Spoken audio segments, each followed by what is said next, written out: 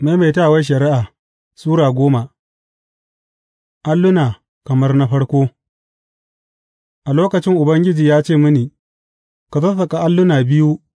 na dutse kamar na farko, ka haura wurina a kan dutse,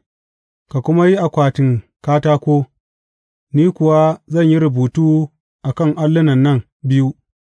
kalmomin da suke a alluna na farko, waɗanda ka farfashe. Za a ajiye su a cikin akwatin, sai na yi akwatin da itacen ƙirya, na kuma sassaƙa alluna biyu na dutse kamar na farko, sai na haura dutse da alluna biyun a hannuwana, Ubangiji kuwa ya sāke yin rubutu a waɗannan alluna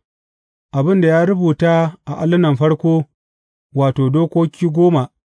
da ya furta a kan dutse a tsakiyar wuta, a ranar da mutane suka taru,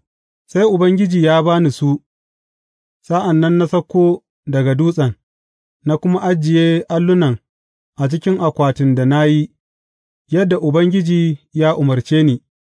kuma suna can a yanzu. Isra'ilawa suka kama hanya daga rijiyoyin Beyerot, Bene, Ya'akan, zuwa Mosera, a can Haruna ya rasu, aka kuma binne shi, sai Eleyazar ɗansa ya gāje shi a matsayin firist. Daga can suka tashi zuwa Gudgoda, daga Gudgoda kuma suka tafi Yotbata, ƙasa mai rafuffukan ruwa, a lokacin Ubangiji ya keɓe kabilar Lawi don su riƙa ɗaukar akwatin alkawarin Ubangiji, su tsaya a gaban Ubangiji, su riƙa yin masa hidima, su kuma sa albarka a cikin sunansa, yadda suke yi har wa yau, shi ya sa Lawiyawa ba su da rabo ko gādo a cikin ’yan'uwansu, Ubangiji ne gādonsu, yadda Ubangiji Allahnku ya faɗa musu, to, na kasance a kan dutse yini 40 da dare 40 kamar yadda dā na yi da farko, Ubangiji kuwa ya saurare ni a wannan lokaci kuma, ba nufinsa ba ne yă hallaka ku, Ubangiji ya ce mini, Ka sauka, ka jagoranci mutanen a hanyarsu, domin su shiga su kuma mallaki ƙasar da na rantse wa kakanninsu zan ba su, ku ji tsoron Ubangiji. Yanzu fa, ya Isra'ila, mene ne Ubangiji Allahnku yake so gare ku, in ba ku ji tsoron Ubangiji Allahnku, ku yi tafiya cikin hanyoyinsa,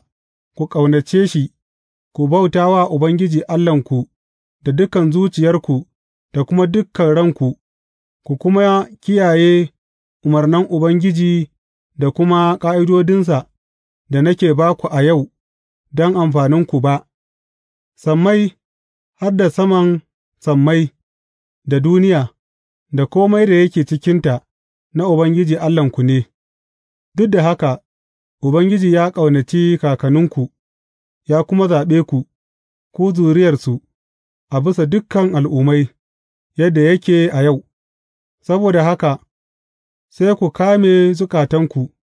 kada ku ƙara yin taurinkai, gama Ubangiji Allahnku ne Allahn alloli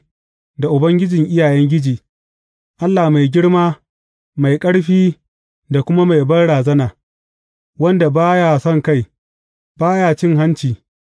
yakan tsare marayu da gwauraye, yana ƙaunar baƙon da yake zama cikinku, yana ba su abinci da tufafi, sai ku ƙaunaci baƙi, gama dā ku ma baƙi ne a ƙasar Masar. Ku ji tsoron Ubangiji Allahnku, ku kuma bauta masa, ku manne masa, ku kuma yi rantsuwarku da sunansa. Shi ne abin yabonku, shi ne Allahnku, wanda ya aikata muku waɗancan manyan abubuwa banmamaki masu banrazanar da kuka gani da idanunku. Kakanninku da suka gangara zuwa Masar, su 70 ne, yanzu kuwa Ubangiji Allahnku ya sa kuka ƙaru, kuka zama kamar taurari a sama.